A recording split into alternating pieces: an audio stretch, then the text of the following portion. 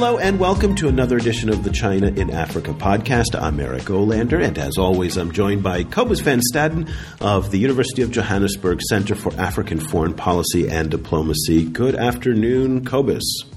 Good afternoon.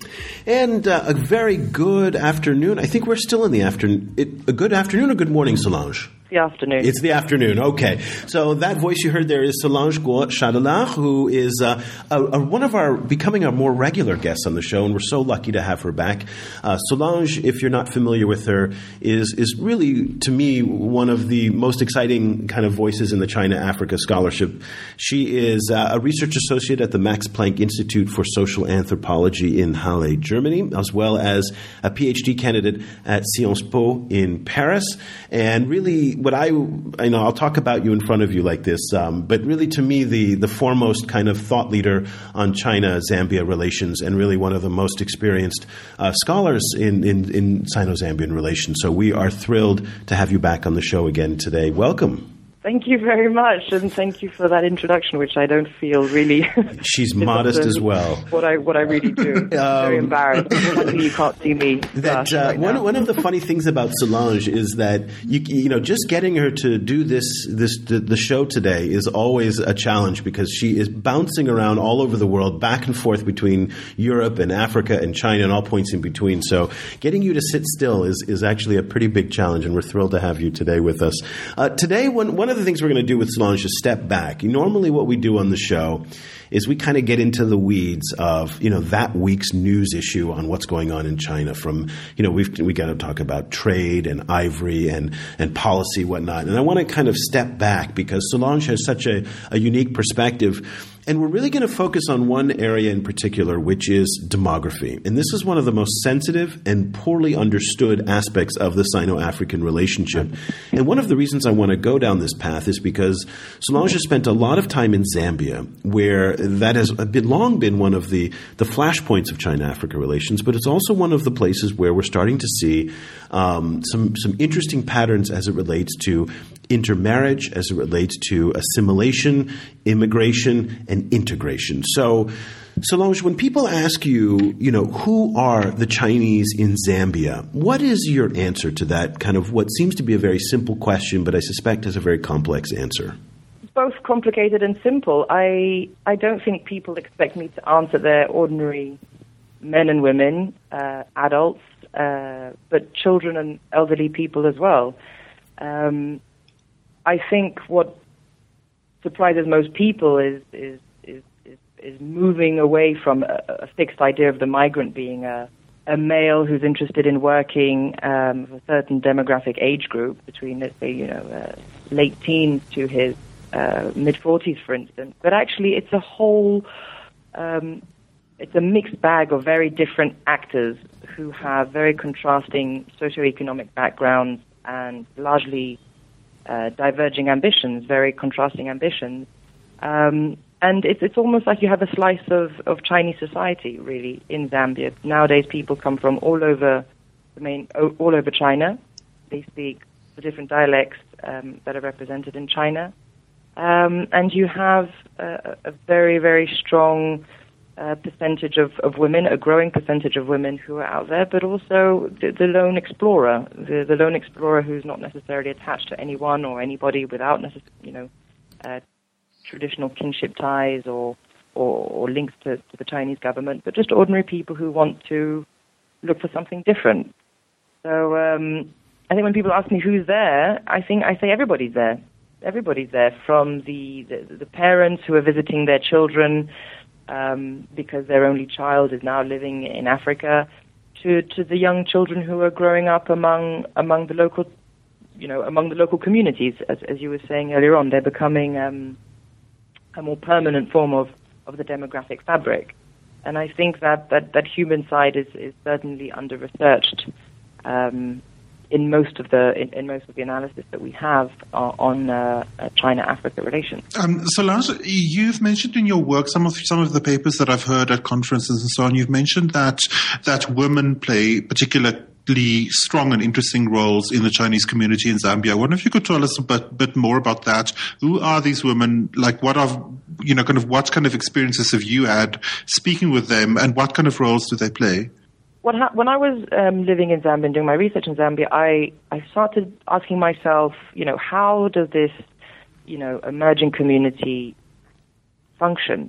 What are its organizing principles? How are these people who basically don't really know each other? They don't know anything about one another, and they are very rarely connected to the Chinese government in any way, shape, or form. And how do they really sort of operate? How is this community being structured? And I thought about it, and I realized that one of the ways that the community is being organized is around strong people. So you have charismatic leaders, or people who generally invest a lot in helping the community and strengthening the community, or people who are simply make themselves available to help others. And I started realizing that you had different people in different sectors who played a different role, but always this sort of central, as a central nodal figure. And I realized that a lot of these central nodal figures were women. So whether it's some of the strongest players in agriculture, for instance, it was women. Some of the strongest players in services and manufacturing, it was women. Some of the key players in, for example, the health sector were also women. And even the face, if you like, the official public face of China-Africa, the image that the Chinese want to portray, both to their own people, but also to their host societies, to the host society in Zambia, were also women. And so I started to look at, the role that basically women play, not only as a convenient instrument or a transmission belt for a certain message that the government wants to portray, both back in China and on the ground, but also as intermediaries with the host society. And they tend to play a very important role. Yeah, well, we've been talking a lot when it comes to the migratory patterns of Chinese to Africa. A lot of the conversation this year has been focused on Ghana, and in particular with the crisis over the gold miners and whatnot. And one of the things we did, we interviewed some of your colleagues in the academic world who talked about the corruption that exists that permits this migration to happen both on the Chinese side as well as on the Ghanaian side, and I imagine the Zambian side.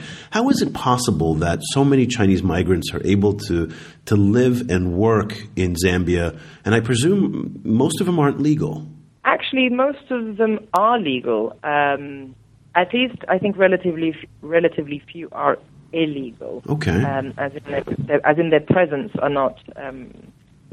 You have different migration circuits, and you have those people who are in and out of the country and who are staying for very little time, and you have those who are staying in the country for perhaps longer periods, generally anything between 3 months up to 2 years, and those, of course, who are in those that suggest that they may be potentially settling in Zambia. So you have different sort of migrant circuits, and I think perhaps in the more shorter-term circuits, people may be working or getting involved in certain deals without, let's say, a legitimate work permit. However, those who are on the ground in Zambia working for the next 2 years, they generally do have permits, or at least their residence permits have been applied for, lodged by their guardian or their host or their employer.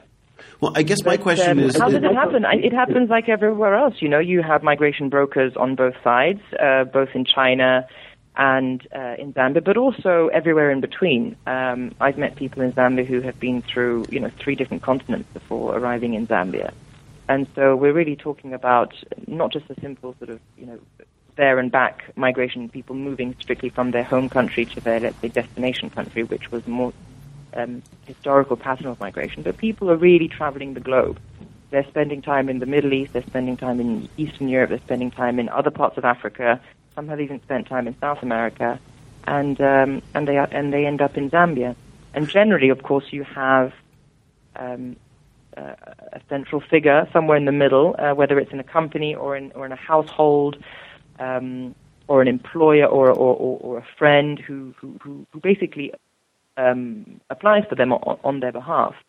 And I think what would be interesting to study is really how the migration services are coping with that, with this new influx or the height of influx of people that are coming in. I mean, it's putting a lot of pressure on local institutions to register these people, to monitor them, to collect the information and the money that they're bringing to the country, and then to redistribute that back into their respective ministries. So I think what would be interesting to look at is the degree of institutionalization on the Zambian side, and to see, what are the existing challenges that they might be facing, and how are they handling this new group. Because I think it is also important to stress here that the Chinese are only really a recent addition to, a very multinational demographic population that is in Zambia. There is an important historical Indian community that has been there for almost over a century, 5 generations. You have also a lot of white Zambians who are living in the country, and I think Dr. Guy Scott, who's the current vice president of the country, is a good example of that. But you also have very high numbers of refugees that are living in Zambia, from Angola, from Congo, DRC, from Zimbabwe, and also a strong group from Russia and the former Soviet bloc. So it's actually a very multinational country. At least the population is composed of a lot of people from from different places. So the Chinese are sort of the recent addition to that group. Well, how would you describe then the one of the most sensitive issues is, can the Chinese assimilate? People will often talk about how Zambian culture and Chinese culture are so divergent. I actually come from a slightly different point of view, and I think I've been heavily influenced by some of your writing on this. But tell me a little bit about, so Lusaka, for example, is a very cosmopolitan city when it comes to all these different countries and cultures and ethnicities that are coming together. But how are the Chinese assimilating, and how are the local perceptions of the Chinese and their efforts to assimilate? Well, the question of assimilation is obviously it's quite complex, and there are different. You can unpack it at different levels. I think if you take it from the perspective of the migrants themselves, and this is the perspective that I try to adopt in my research. How do they look at it? And I think what I've found, at least in my research, is that a lot of people are lacking this kind of everyday sociality, just being a normal human being who can walk out the house and have a normal exchange with another human being and visit friends and receive friends at home, etc. They actually crave that kind of the normality of ordinary social interactions. But what we're seeing is that in many ways they can't. Not because of any particular race issues with their local population, but because of very, very simple, obvious constraints like language barriers, for instance, cultural barriers, material barriers, for instance. In order to move around in a country like Zambia, including in a city like Lusaka, you actually need a mode of transport, whether it's a bus, public bus, whether it's a bicycle, whether it's a taxi or a vehicle. And a lot of people don't actually have access to that mode of transport, and they don't have access to the cash and the money that you need to be able to do that. So whether, the question of, are they assimilating or not, of course, certain segments of the Chinese community, I would say, are very well assimilated, whereas, a large majority aren't. But I think if you bring it down to, people's individual perceptions, they would love to. But I think that's also a part of the main pressure for this kind of demographic migration nowadays from China. A lot of people are migrant workers. So the same thing that pushes a villager or a peasant from his village somewhere in China into the cities to look for a stable income or a higher income than what he can earn at home is also sort of largely behind why a lot of these people are leaving for work in factories or on construction projects or various projects of various different nature in Africa. And what you see is to some extent, the alienation of these workers, who feel increasingly sort of isolated within their environment. So whether they're in China or somewhere in a factory in the middle of Africa doesn't really make a difference, as they feel alienated from the people around them. They cannot talk to their colleagues because they're from a different region, for instance. They don't speak the same dialect. They don't have a comparable level of education. They don't have a similar set of social skills. So what I'm trying to say is that actually the barriers often between the Chinese themselves are stronger, are greater than the barriers between, the Chinese and the Zambian themselves. And I think these disparities are very important, are very important to take into account when one is asking the question of local assimilation. And I think, in fact, as a result of this, these internal, let's say, differences, and which often lead to conflict and tension, people then obviously seek elsewhere. They look for support elsewhere, and that pushes people to build friendships with their neighbors, with their clients, with their customers, and often, I have Solange, if I can jump, sorry to interrupt you, if I can jump in there, I wonder if you could, on that point, what role does the internet play in helping these people to make connections, and do they in being online a lot? Do you find that they get trapped in certain kind of ways of seeing the world, ways of seeing Africa particularly, or is the internet helping them to develop new ways of seeing Africa? Well, I mean, the internet is in a way, I mean, what's happening in Africa is similar to what's happening in China. I mean, the internet in and of itself is a medium. And what you have is an infinite number of ways of using it, and using it for different purposes, and to get to different ends. And so I can't say that there's one way that the internet is currently being used by people in Zambia. What is very clear is that there is a high rate of young people, or people within a certain sort of demographic cohort, who are more, let's say, who are more readily disposed to sort of use the internet in order to find stuff that they're looking for, in order to maintain their contacts back in China, in order to dig out new opportunities, in order to find solutions to their problems, etc., compared to, let's say, the older generation. And does that influence their vision of Africa? I think everything does. I think we're living, in a time where the way you interpret your everyday experience of life is fed by all sorts of different things. And it's fed by the actual experiences that you have, by the actual contacts and the friendships and the arguments that you have, let's say, on a daily basis. It's influenced by the relationship with your employer and your colleagues and your family, perhaps back home or in Zambia, but it's also influenced by those people who you can contact in China. And the internet, let's say, can play a role. I mean, for instance, in Zambia, you have, just like everywhere else, forums where people meet up online, and of course there's a Chinese in Zambia forum, and then you have smaller subgroups that are formed within that. And to some extent, of course, it has helped to maintain the connection among certain people alive. But I think that's also symptomatic, I think, of a society that is more and more atomized, and people are now seeking connection through these sort of virtual spaces rather than having the opportunity to actually meet up in person and speak. And so you're not seeing a kind of a Zambian cosmopolitanism or multiracial kind of citizenship really developing between different Zambians of different backgrounds yet, or do you see that in certain? What I mean is, kind of our Chinese, kind of migrants to Zambia, do they find themselves in some cases kind of pulled into a kind of a cosmopolitan, modern Zambianism, kind of a new inclusive Zambian identity, or do they find themselves still kind of locked into being Chinese?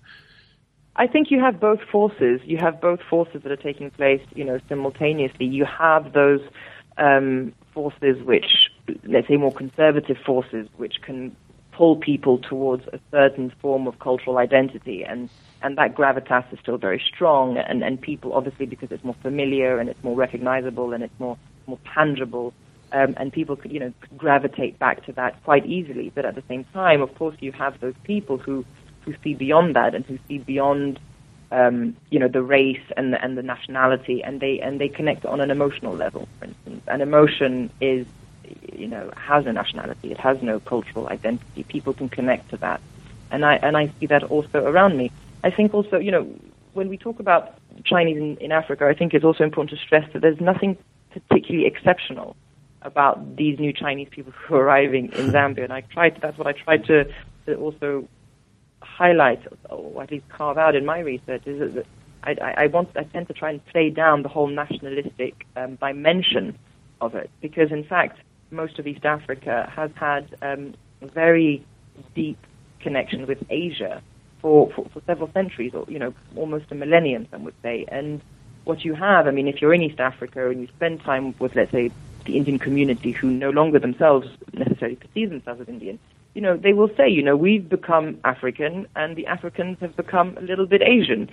And I think to some extent, what's happening now with the Chinese in Africa is just a new form of that, is that we all mix and are influenced by the people and the events that are happening around us.